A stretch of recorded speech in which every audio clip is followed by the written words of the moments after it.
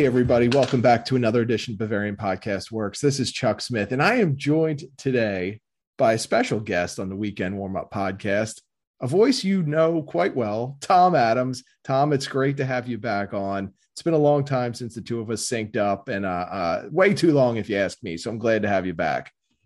Dude, it feels like it's been like freaking eons. I would have used a different word there, but I don't want to, have to slap the explicit language banner on our podcast, but like, holy crap.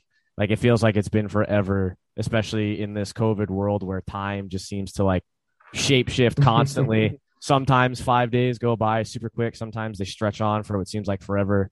But yeah, like, I'm glad to be able to link up with you. I know your life has been pretty damn crazy as of late in the run into the holiday season here, which we're almost at the tail end of. And, you get all my sympathy, all my empathy for being, Mr. Managing Editor, podcast host, and hashtag super dad over there.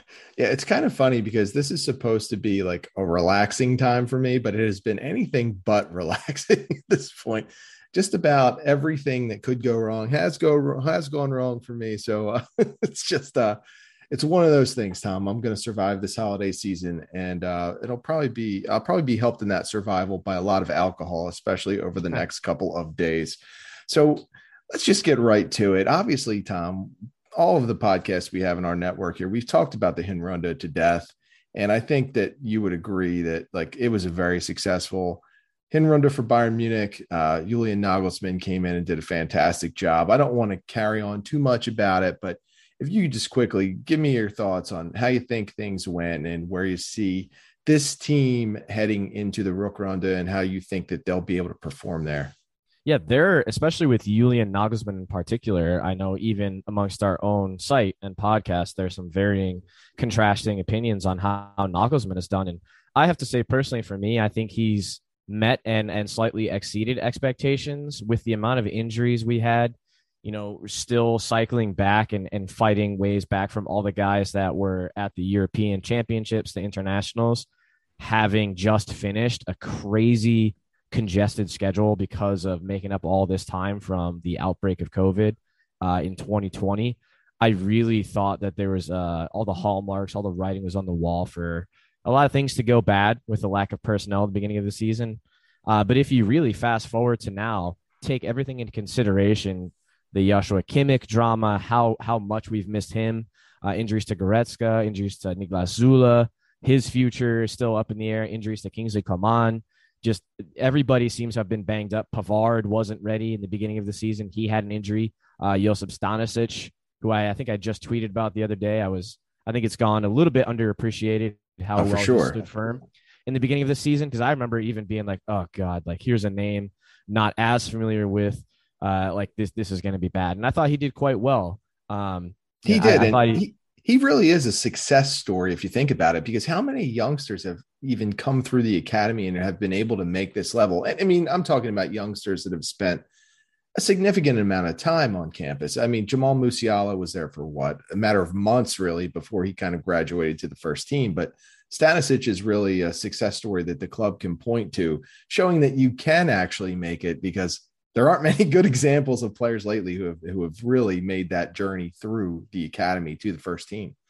Yeah. And a lot of it too, Chuck, was out of necessity. I remember I was double checking a few little semantics, factoids yesterday at the time of recording. Now it was yesterday. I was asking you on Slack. I'm like, hey, like refresh my memory. What was the situation with Martin Demichelis, Danny Schwartz? Why did he go off and do his own thing? And you hit me with the details, and it just clicked in my mind. I'm like, oh yeah, like after we started training after the 2-month break from COVID, like Hansi Flick, out of necessity, he called up a bunch of guys, right? And like that's, you want to talk about youth players and reserve players being integrated with the senior team. It's like even then some of them were noticed almost like not by accident but by happenstance. Like had the pandemic never have happened and we were on the normal schedule, like there would be no Josip Stanisic. Seriously, man, like we might not have gotten that look, but like we were the walking wounded.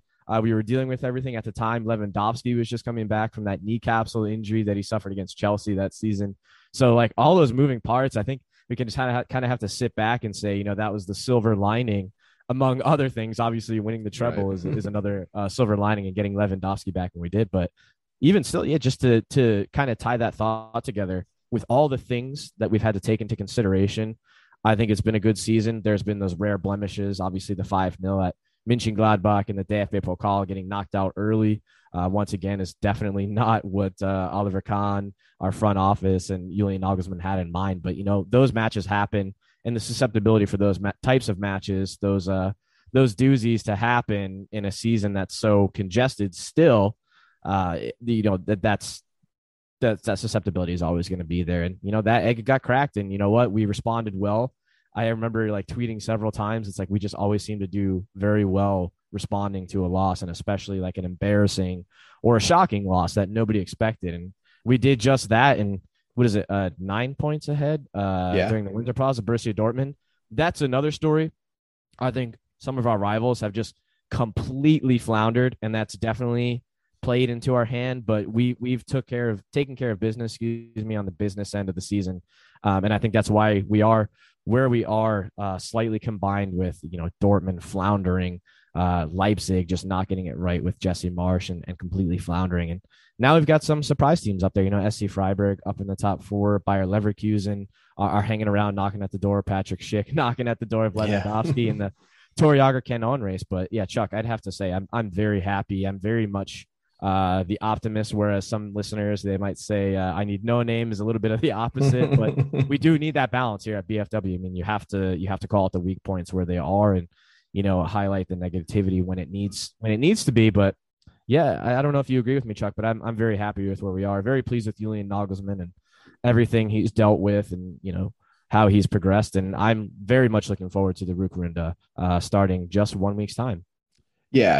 I even wrote about it this week. I don't think that Bayern Munich is in a position to where they need to do anything with the squad. And that's something we'll touch on in a second here. I think that right now, the way that Nagelsmann has them playing and the way he's using his personnel, he has pushed all the right buttons, and he's got them in a position to where that they can only achieve success at this point if they stay healthy. And I think that the players have responded to his tactics. They've responded to his player management style. And with all that combined, he's just done a fantastic job. And while if you put a gun to my head, I would still probably pick Hansi Flick, as we saw in our roundtable on the site this week. I'd still go with Flick as my guy. I have no complaints with Nagelsmann. I mean, yeah, there's some things that we might look at tactically and disagree with, but I mean, the results are what they are, and he's been pretty fantastic. So I'm a fan. I like what I'm seeing, and hopefully they can continue this run of success throughout the Rückrunde.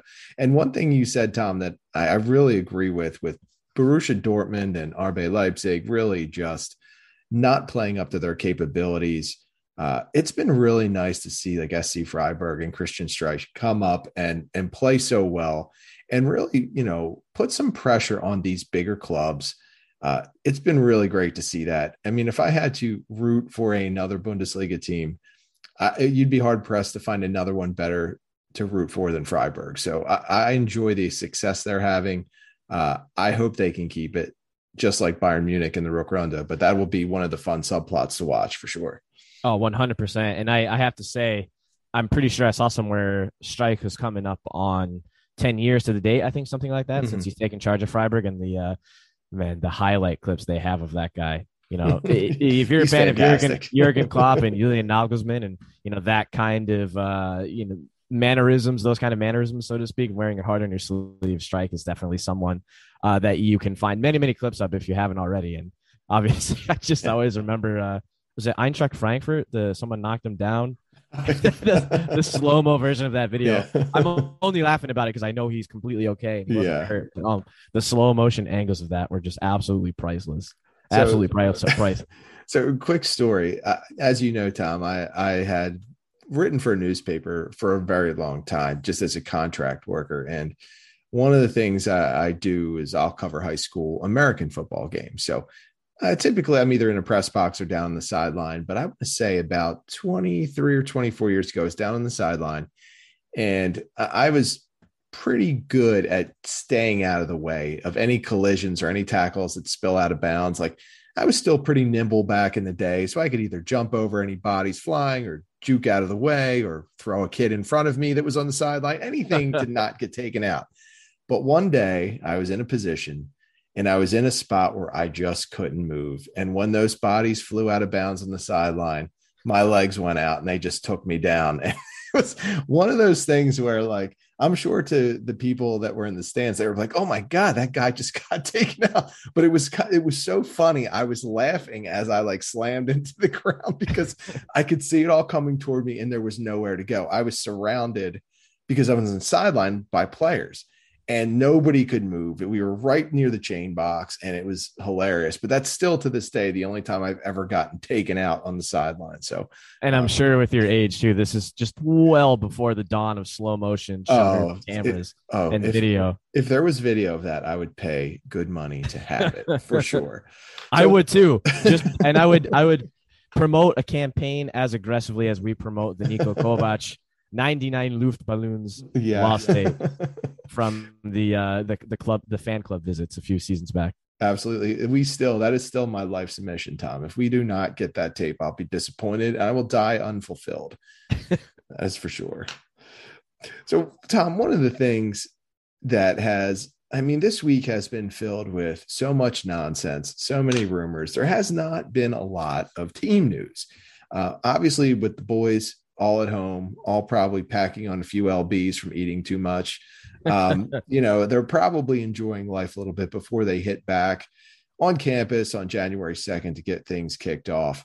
But almost the entirety of the news that's come out, aside of Robert Lewandowski and his trip to Dubai and the award ceremony for the Globe Soccer Awards, Lewandowski generated quite a bit of content for all websites with that, some of his quotes and just the overall ceremony. But the big thing has been transfer rumors, and it has been insane, where we're seeing names that we had never seen previously attached to Bayern Munich all of a sudden showing up.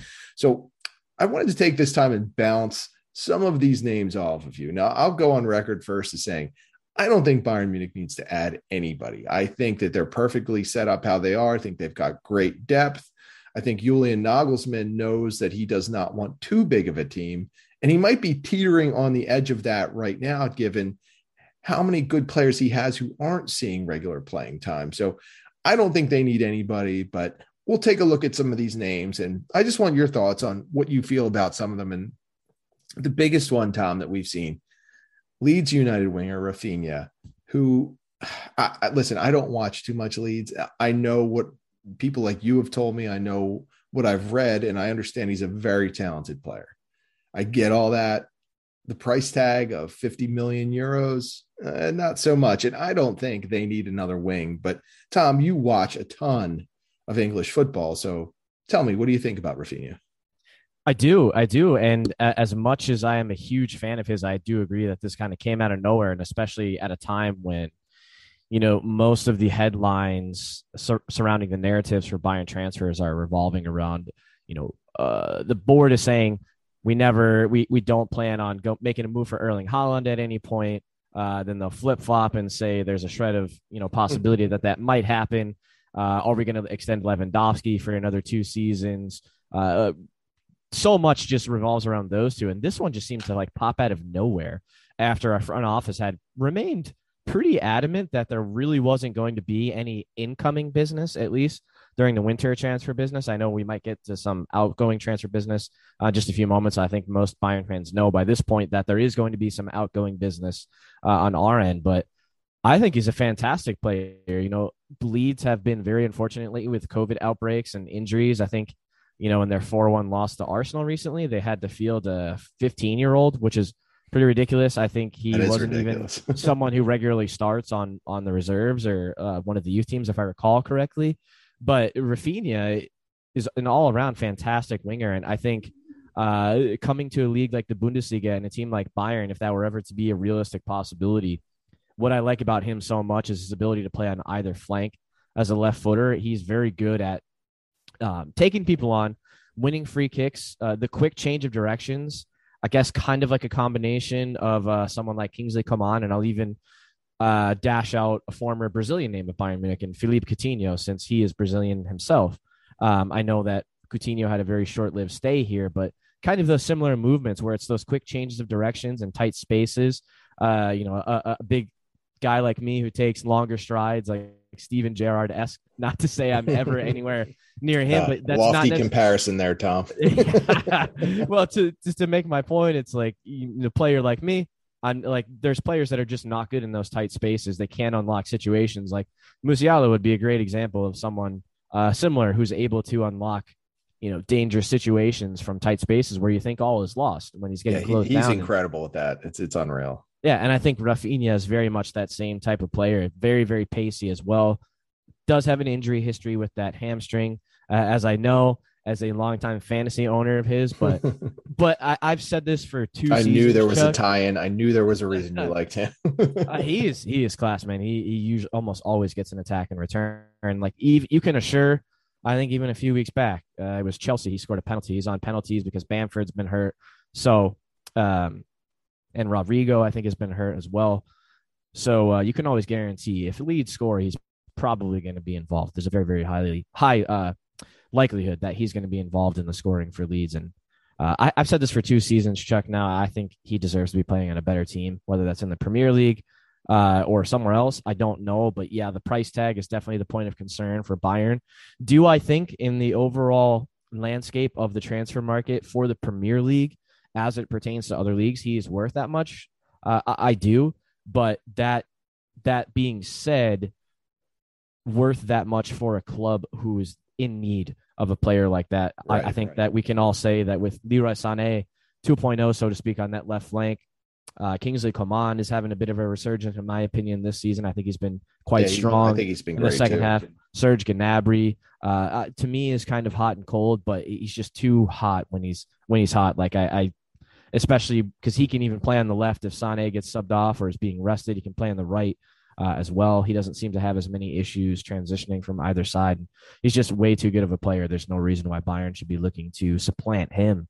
But as much as I like Rafinha's class, you always have to equate it to the relativity and like the feasibility at Bayern, and it just doesn't seem like that's the case unless something pops out of thin air and Coman and his entourage pull a fast one and he wants to get out of here. Because don't forget, Chuck, that is pretty much why he temporarily hired was it Zahavi or because he wanted to go to the Premier League. His father was adamant that he wanted Coman to go to a Premier League side, and when Zahavi didn't make that happen, he said, all right, you're gone. It's so funny with Coman. My theory with him is he doesn't want to leave Bayern Munich, that he likes being there. He likes, I think he's just comfortable there, but I think his entourage really is pushing him to go for the biggest payout.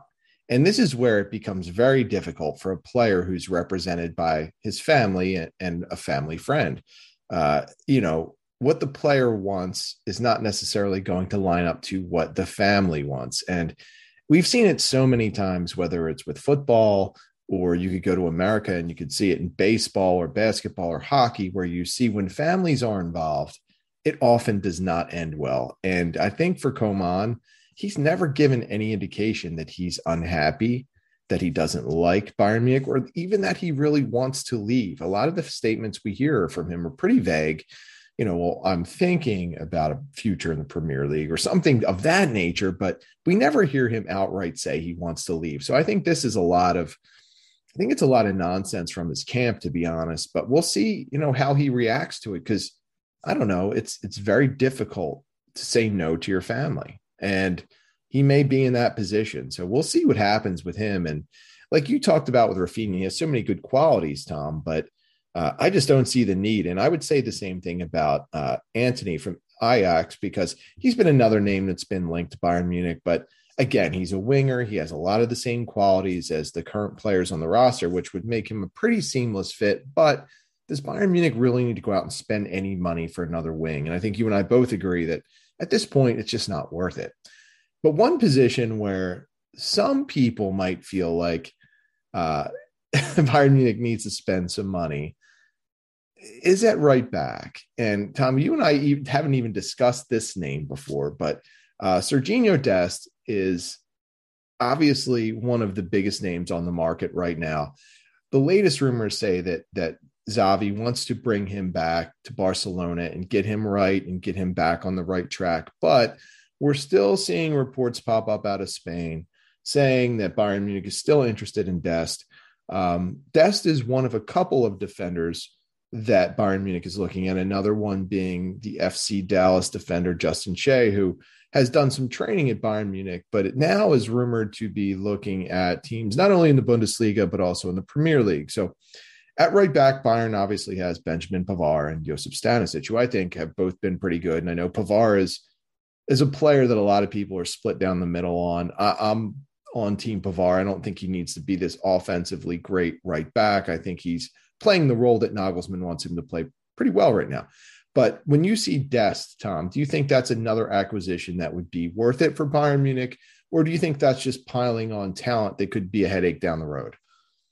For what it's worth, with everything that's happened in the past 14 months, I think most people will remember that he was heavily linked with us. Was it this past summer or the summer before? I think it was this summer before. Yeah. It was when Flick was still around, because I think Flick was rumored to like Dest, but who knows if that was true or not.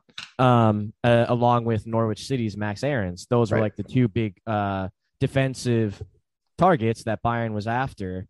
And he ultimately said, he came out and said he always had his heart set on Barcelona. This was before their financial collapse may have very well have been unfolding at the time, but it wasn't publicly known. He didn't help how bad the situation was. And, Bayern was another club. It was pretty much between Bayern or Barcelona when it came down to it. And he chose Barcelona. So for what it's worth, capitalizing on the situation, sitting back and assessing everything that's gone on, we very well might be able to get him at a premium based on everything that's happened, because Barcelona are in a situation where even I was left scratching my head when they announced the acquisition of Ferran Torres from Manchester City. I'm like, how is this club spending any money right now? Right. I mean, they are in such dire straits, but now we see they're looking to offload potentially guys like Dest, Ousmane Dembele, who said he's not going to renew his contract. Coutinho, I feel terrible for the guy.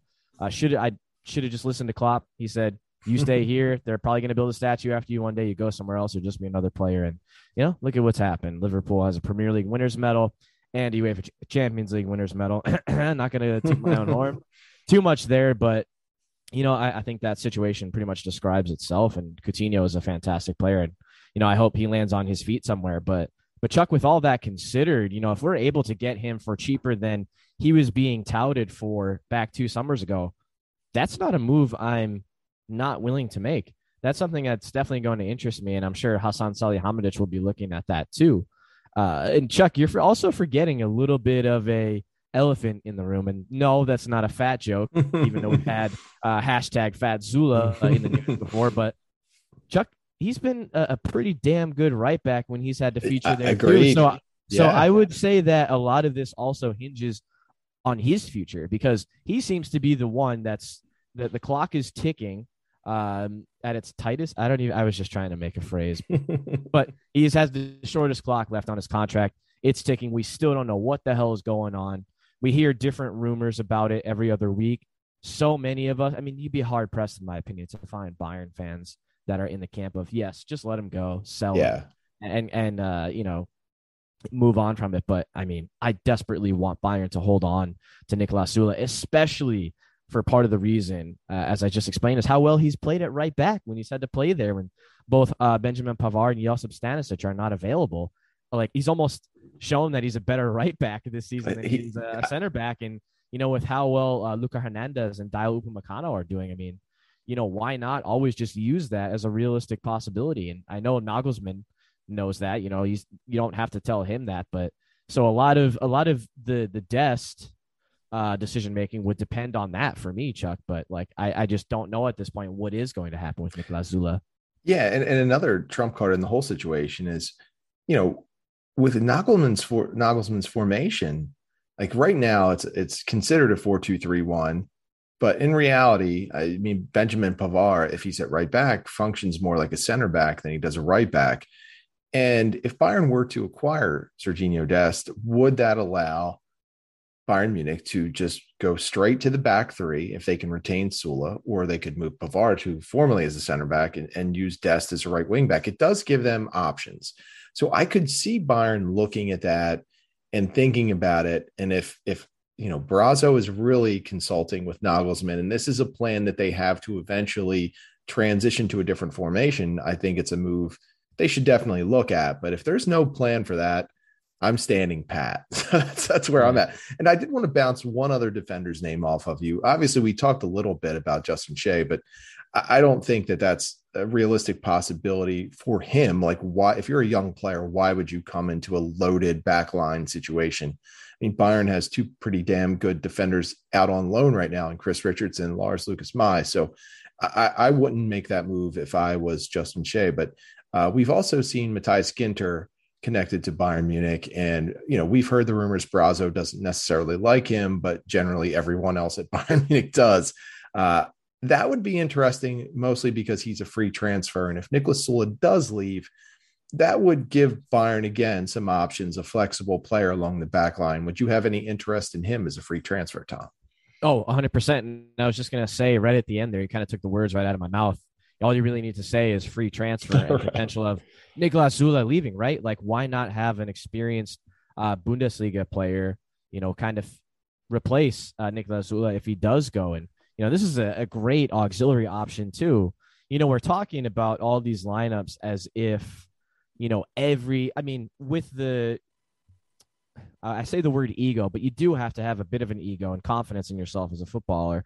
Comes with the territory, but it's not as if these guys realistically think that every single match of every competition they're going to be in the starting 11, right? Especially now, like the post-COVID or post-outbreak of COVID world, where all these matches are so congested across all competitions, right? You can't. I mean, that argument can only go so far. Like, oh well, if we bring in X player, then Y might not start every game and X might not start every game. Why would they agree to that? I think that there's a little bit of realism, especially with someone who's in Ginter's position, right? Leaving on a free transfer, a little bit of an older guy, been in the Bundesliga for quite some time. He's experienced. He knows it. He knows he would be joining Bayern Munich. He probably would know going into it that he's not going to be the bona fide starter, but from a squad planning perspective, having an auxiliary guy like that to fill in and to step in and to rotate in would be absolutely fantastic, in my opinion. And I think he's a professional that would 100% understand that. And if that's something that he's willing to do, I think it could definitely work. And I see him, I don't know what it is, but I just see him working very, very well under Julian Nagelsmann. But so much of this pendulum revolves around Niklas Sula, doesn't it? Yeah. And it's funny, like when you talk about Ginter being able to handle that situation, I guess it could go one of two ways. You go the Ivan Perisic way, who took a step back at Bayern Munich, was basically a reserve, even though he was still a starting quality player, and had a fantastic season. And every time that he was on, it seemed like he was making contributions. The other side of that is Marcel Sabitzer, who has not handled this situation well at all. He's a player who doesn't look like he could be anything but the alpha. Yeah. And which was even more surprising because of the continuity of the experience with Nagelsmann at RB Leipzig. Yeah, he looks like a completely different player. And to me, the move for Sabitzer isn't working out. That's something I specifically am going to keep an eye on the second half, because I think he's a fantastic player. I just don't think he can play at Bayern Munich now. And that's the other thing, Chuck, right? So the honeymoon period for Sabitzer, even though we got him for a great rate, is still going to be a little bit shorter from the price tag than it would be for a free transfer. Would you not agree? So that's sort of the luxury from our point of view, is like, would a low wage, not completely conflated and high wages free transfer, okay, if it doesn't work out in the first 3 months, like what are we really losing? Right. Yeah. I definitely see the point. And while we're talking about the midfield, Tom, the other name that's this might be, aside of Ginter, probably the biggest name that Bayern Munich has been connected to is Dennis Zakaria from Borussia Mönchengladbach. Zakaria is a good player. He's, I think, defensively a very solid midfielder. But I can't wrap my brain around why any midfielder in the world would want to come to Bayern Munich when they have Joshua Kimmich, when they have Leon Goretzka, when they have even an out of form Marcel Sabitzer. And that's not even touching on Corentin Tolisso or Mark Roca. I mean, like, I just don't, I can't put my brain around why Zakaria would even consider it. And maybe he's not. But the bottom line is Bayern, at least what has been reported, has put in an inquiry to him about him coming to Bayern Munich. Well, I think he's a class player as well. And it's funny. He's one of those guys that ironically just always turns it up against Bayern. Like pretty much like 90% of Mönchengladbach for whatever reason. They just play like gods against Bayern Munich and then flounder for consecutive matches afterward in the Bundesliga and slide down the table. But, you know, here's another thing to look at too. It's like how much of this is, you know, the player agreeing to come to a club where they're going to have walls up in the form of players like Leon Goretzka or Joshua Kimmich, and how much is this is, you know, even still, right? Like you hear coaches say like the crest, the badge on the front of the shirt is 1,000 times more important than the name on the back. Right. Well, I know it's funny. It's great in theory, but people the application is tough. No, I was just gonna say people will say, but Tom, it says FC Bayern München on the back as well. But I mean the number and the name. Right. Is what I mean by that. I didn't really think that through when I was starting that, but I got the sentiment. I mean, it's okay. That 6 and that pivot. I mean, it's not guaranteed for Kimmich and Goretzka. Like if let's say Zakaria were to come in and he's putting in, you know, better performances in training. I couldn't even see those two being supplanted. I couldn't say it. I can't. Well, it's I guess the point I'm getting at is a squad incentive. Do you want, like, are we really appreciative that Mikel Cuisance has been, you know, training with these guys and challenging these guys, or would we rather have someone like Zakaria in there, you know, cracking heads and sliding in and, you know, making challenging a bit more difficult for these guys? And also, Chuck, you didn't mention Tolisso, who's more than likely going to be on his way out, at least by this summer, unless something changes on that standpoint from what I hear. Everything he's I'm as reading. Good as gone, I think. I mean, you can't. And it's like, as we saw, granted, you know, not playing because of not being vaccinated probably won't be an issue for Kimmich next season. You can't guarantee he's going to be available for every single match, for every single competition for 90 minutes. You were even the one calling for. I want him rested. Absolutely. Pumping the brakes. I don't know if it was you. Maybe it's. Yeah, it was me. It was definitely. You said, you say, hey, Kimmich, don't get the shot and you'll get some rest. And maybe that's what he did. We'll start vaccine gate at PFW. But ironically enough, he did wind up getting this massive rest. Well, you know, it's funny because that's why, like, I want Kimmich to rest. I want Goretzka to rest because I think Goretzka is injury prone at this point. Like, I just think he tallies so many little injuries. Like, I get why they need a third quality midfielder there. And I understand that. That's what I thought Sabitzer was for. But he clearly is not able to handle this role, at least right now. He's proven to me anyway that while he's a great player, he's not a great player that can handle taking a back seat to anybody. And I mean, you know, I worry. Opinion, I think if Kimmich is still there at the 6, the rest of those guys can be kind of interchangeable, but I do agree with you. If it's not Kimmich at that 6, the other guys seem to fall short. Oh, totally. Yeah. As we've been discussing. He is the engine in everything. So I get how vital he is. I just don't, again, my whole brain, always think from the player's perspective. Like if I'm Zakaria, I look at Kimmich and I'm like, all right, German national team, everyone loves him. Even the anti-vaxxers and the vaxxers love him. They all love his stance at one point or another, but everybody likes the guy. There's not an club executive in the world that doesn't drool over the thought of having Kimmich. So I don't know why anybody would want to compete with that. Even if like you said, Tom, every athlete has this ego, right? Where they think they are the best, that they can walk in and just take a spot, but that's not happening. It's just not for so many players. So, I mean, with Zakaria, we'll see what happens. I don't think that's a realistic play just because of that, because I think he's too good. Just like I said about Sabitzer, I think he's too good to take a back seat. And I think if Zakaria wants to look at anything, he can just look at Sabitzer and say, all right, well, he's getting irregular playing time. He hasn't adjusted well. Why would I want to go join that mix? So, yeah. I mean, that's just my opinion. Go ahead, Tom. I was just going to say too, real quick, like, not that it really matters for this particular situation. I think it's a different situation when it's guys that would cost a considerable transfer fee. But I was discussing with someone at work. I was like, I wonder how much these front offices are like planning for, um, like do they try to look at their budget and potentially look at like auxiliary players they could bring in because of like COVID, Right. right? We've seen like Liverpool. You probably had seen Jurgen Klopp. He went on the vaccine rants about he thinks it's ridiculous that certain players haven't done it and how teams haven't made sure their players and staff aren't 100% vaccinated.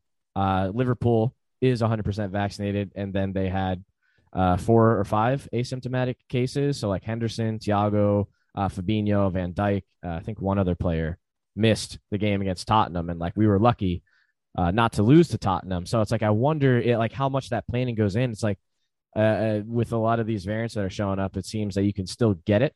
And I don't know if the footballing leagues in Europe are going to take the same approach as the NFL, where it's my understanding they look at something to do with viral load. But I guess if they're vaccinated and not having any symptoms, I don't think they test those players. I don't know if we're going to see a shift like that.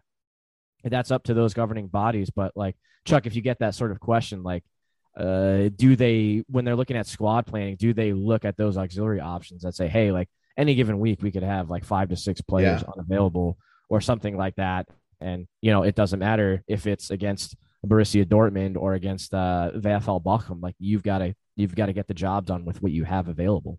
Yeah, and that's one of those things where I'm sure that the clubs are planning for it, but I'm also 100% sure that they do not want to extend their budgets to have to carry more world-class type players. Yeah. Because obviously it's not going to be like a Zakaria or someone of that stature. We're talking lower ballpark of wages and transfer fees. Right. I mean, I would hope at some point, like if Bayern had a midfield crisis, they would call up Taylor Booth and give him a chance, or Torben Ryan, just because those have been the two most heralded midfielders. But I guess hopefully we never have to see that scenario. And this is all just a play for them to get me my license and get me over there so I can, go play a couple matches for Bayern. That would be a classic moment for BFW. We would have officially made it then. The last couple of names, I'll just quickly blot out. Ricardo Pepi, we know that Wolfsburg is essentially the leader in the clubhouse to sign him. So I think that that's probably going to happen. Even if Bayern makes a late charge, I think that that's going to go down. And Tom, the craziest rumor, and this just broke, and it's probably nonsense, but Julian Nagelsmann is supposedly a huge fan of Manchester United's Donny van de Beek. So again, why would that guy want to come to Bayern Munich and face another situation where he's probably not going to play? I don't know. I don't get it, but that's man, just, I would just joke and say, hey, maybe his chances would be better since in the Bundesliga you can do 5 subs instead of only 3. Yeah, I mean, it's honestly, and I feel bad for him. Even as a Liverpool fan, I hate Manchester United. I do feel bad for him. All the clips of him throwing his chewing gum, his warm up jumpers off after a third sub has been made, and he realizes he's not going on. I do feel bad, but hopefully, maybe with Ranić being there, he might get some more minutes. Hasn't very much so been the case thus far. I know they did just have a COVID outbreak. They had to close Carrington, their training ground for several days, which Ranić was complaining about. But I don't realistically see this at Bayern. No. But for Pete's sake, I hope that guy winds up somewhere, whether it's still at Man U or somewhere else where he gets minutes and he can showcase his abilities. Yeah, he needs a change of scenery for sure. The other, I don't know if this is even big news, but Niko Kovac at Monaco. I haven't seen it officially announced yet, but a lot of reports are indicating that he's about to be sacked. And the initial stories we saw indicated that he had lost the locker room, which we reported on, and it seemed kind of fishy because if you've seen the videos of him celebrating with the team last year, and I don't follow them closely, but I follow enough to read his quotes after games and just, to stay in touch with that whole scene because we do cover the alumni. And I never got the impression there was this mass unhappiness with the roster at Monaco. So that didn't really strike me as being too factual. But then we did see that there is kind of an issue with this new sporting director there, where Kovac is not really aligned with much that the new sporting director wants to do. So with that, now we're seeing that could be the reason why Kovac is on his way out the door. And while, we do focus on the alumni, this is important for Alexander Nubel as well, because Kovac was a big proponent of Nubel. And Nubel is getting a lot of playing time, but if you read the French media, they're not overly thrilled with his performance. So if Kovac is sacked, and if that becomes official, and it could be official right now, and I haven't seen it yet. Yeah, I was just going to say, I think L'Equipe and RMC Sport, two big tabloids, I've seen it both confirmed pretty much on both of those places. I think it's pretty much as good as done at this point. And then they're even trying to say Jesse Marsch has a sniff of replacing him, which would just be crazy. This whole crazy interconnected web of Bundesliga and former Bundesliga managers like musical chairs. Yeah, it's something for us to keep an eye on. If you're a Bayern fan, obviously you've been following Manuel Neuer being excellent, and doesn't look like he's slowing down. Nubel, I think, is going to have to move on after this season, just because, I don't think Monaco is going to keep him for the second year of the loan. And I think he has no intention of being a backup to Manuel Neuer. Well, and how interesting that could get too, because Torben Hoffmann is doing quite well at Sunderland as well. I saw him play in Philadelphia when Bayern played Juventus. So I can say I was there early on with the Ron Torben Hoffmann train. So it's like, Chuck, we had this whole goalkeeper's web, right? Nubel and his agent, Bax, is it Alexander Bax? Yep. Stefan Bax, right? How I remember this, but just maybe writing so many articles, but it's like pressing for a move, like forcing the issue. And then Loris Karius was even linked to come in and be a backup to Manuel Neuer. Then we finally get Sven Ulreich back. Now, Chuck, like, refresh my memory. Was it Christian Freuchtel who was really pissed about not playing and was very vocal about it, or was it somebody else? So and then like he forced a loan somewhere and then hardly played. Yes, and I think he's back with the reserves. Yeah. And so like it's this whole web of keepers trying to get more minutes, and now potentially with Hoffmann doing well, Freuchtel playing with the reserves, and Nubel doing well, presumably he won't get dropped by whoever takes over for Monaco. If they don't get their loans extended, Hoffmann and Nubel, that is, they're all going to come back and wind up in the same spot. Be a mess. Hey, Neuer's just going to be hey, welcome back, boys. There's the bench. The only one that's playing this all right, aside of Neuer, because he is the best to ever do it, is all right, because he just sits back. He collects a nice paycheck. He has to practice. He works out, keeps himself in shape, and then he just gets to hang out and watch games. He's right on the sideline. It's great. That is a great life. I mean, that guy, he is like the prototypical backup quarterback in the NFL. Looks good, doesn't have to do much work, has a great living, awesome life. He is the winner in all of this, Tom. It's not Neuer. It's not Nubel. It's definitely Sven Ulreich. The better question is he on holiday right now, and where is he? He can do whatever he wants. He could go on holiday next week, Tom, because they're not going to need him anyway at this point. So with that, Tom, you and I are going to venture into something that I know that we're both huge fans of, and the season just ended of Curb Your Enthusiasm. Tom, what did you think? Because I was 100% satisfied with the season. I thought it was great, but I always feel like Curb is great. I honestly, like, I had so many laugh out loud moments just watching the show. I mean, what was your impression of the season of Curb? Hilarious. And this show, what amazes me about this show is how much I get out of the simplicities and those little nuances that just like make me laugh so much. That is a big part of the reason, obviously, of what so many people loved about Seinfeld back in the day. Obviously, for those who don't know, for whatever reason, Larry David was a writer of that show, and he plays himself in Curb Your Enthusiasm. He's the main character, but it's even a little bit sentimental to me. Like, I wasn't as much into the earlier seasons. What was this, season 11? I think so. I think it is too. And then season 10, it was like just in its midst when COVID first broke out. And I vividly remember the day they announced like gyms had to close. And I came home that night and my parents were watching it and they got me like really into it. And so that was something we all enjoyed together. And then I was able to go back and watch the previous episodes of that season on demand. just hilarious. The back and forth, like I tell you on Slack, I'm like, Chuck, did you watch it? Did you watch it? Like the back and forth between Larry and Leon, I think is like absolutely hilarious about how Leon is always teaching him about these like little nuances about people in his age bracket, and Larry's adapting to it. Like I just find it so hilarious. One of my favorite things is like Jeff, he wants to get his wife that expensive Voss from the store, and then the Bill Hader plays all those like Eastern European dudes. Like, weren't you just the guy from this restaurant? It was like a goulash restaurant, a hotel, consigliere, whatever. Not is that what you call it? What is the consigliere's in the mob? No, yeah.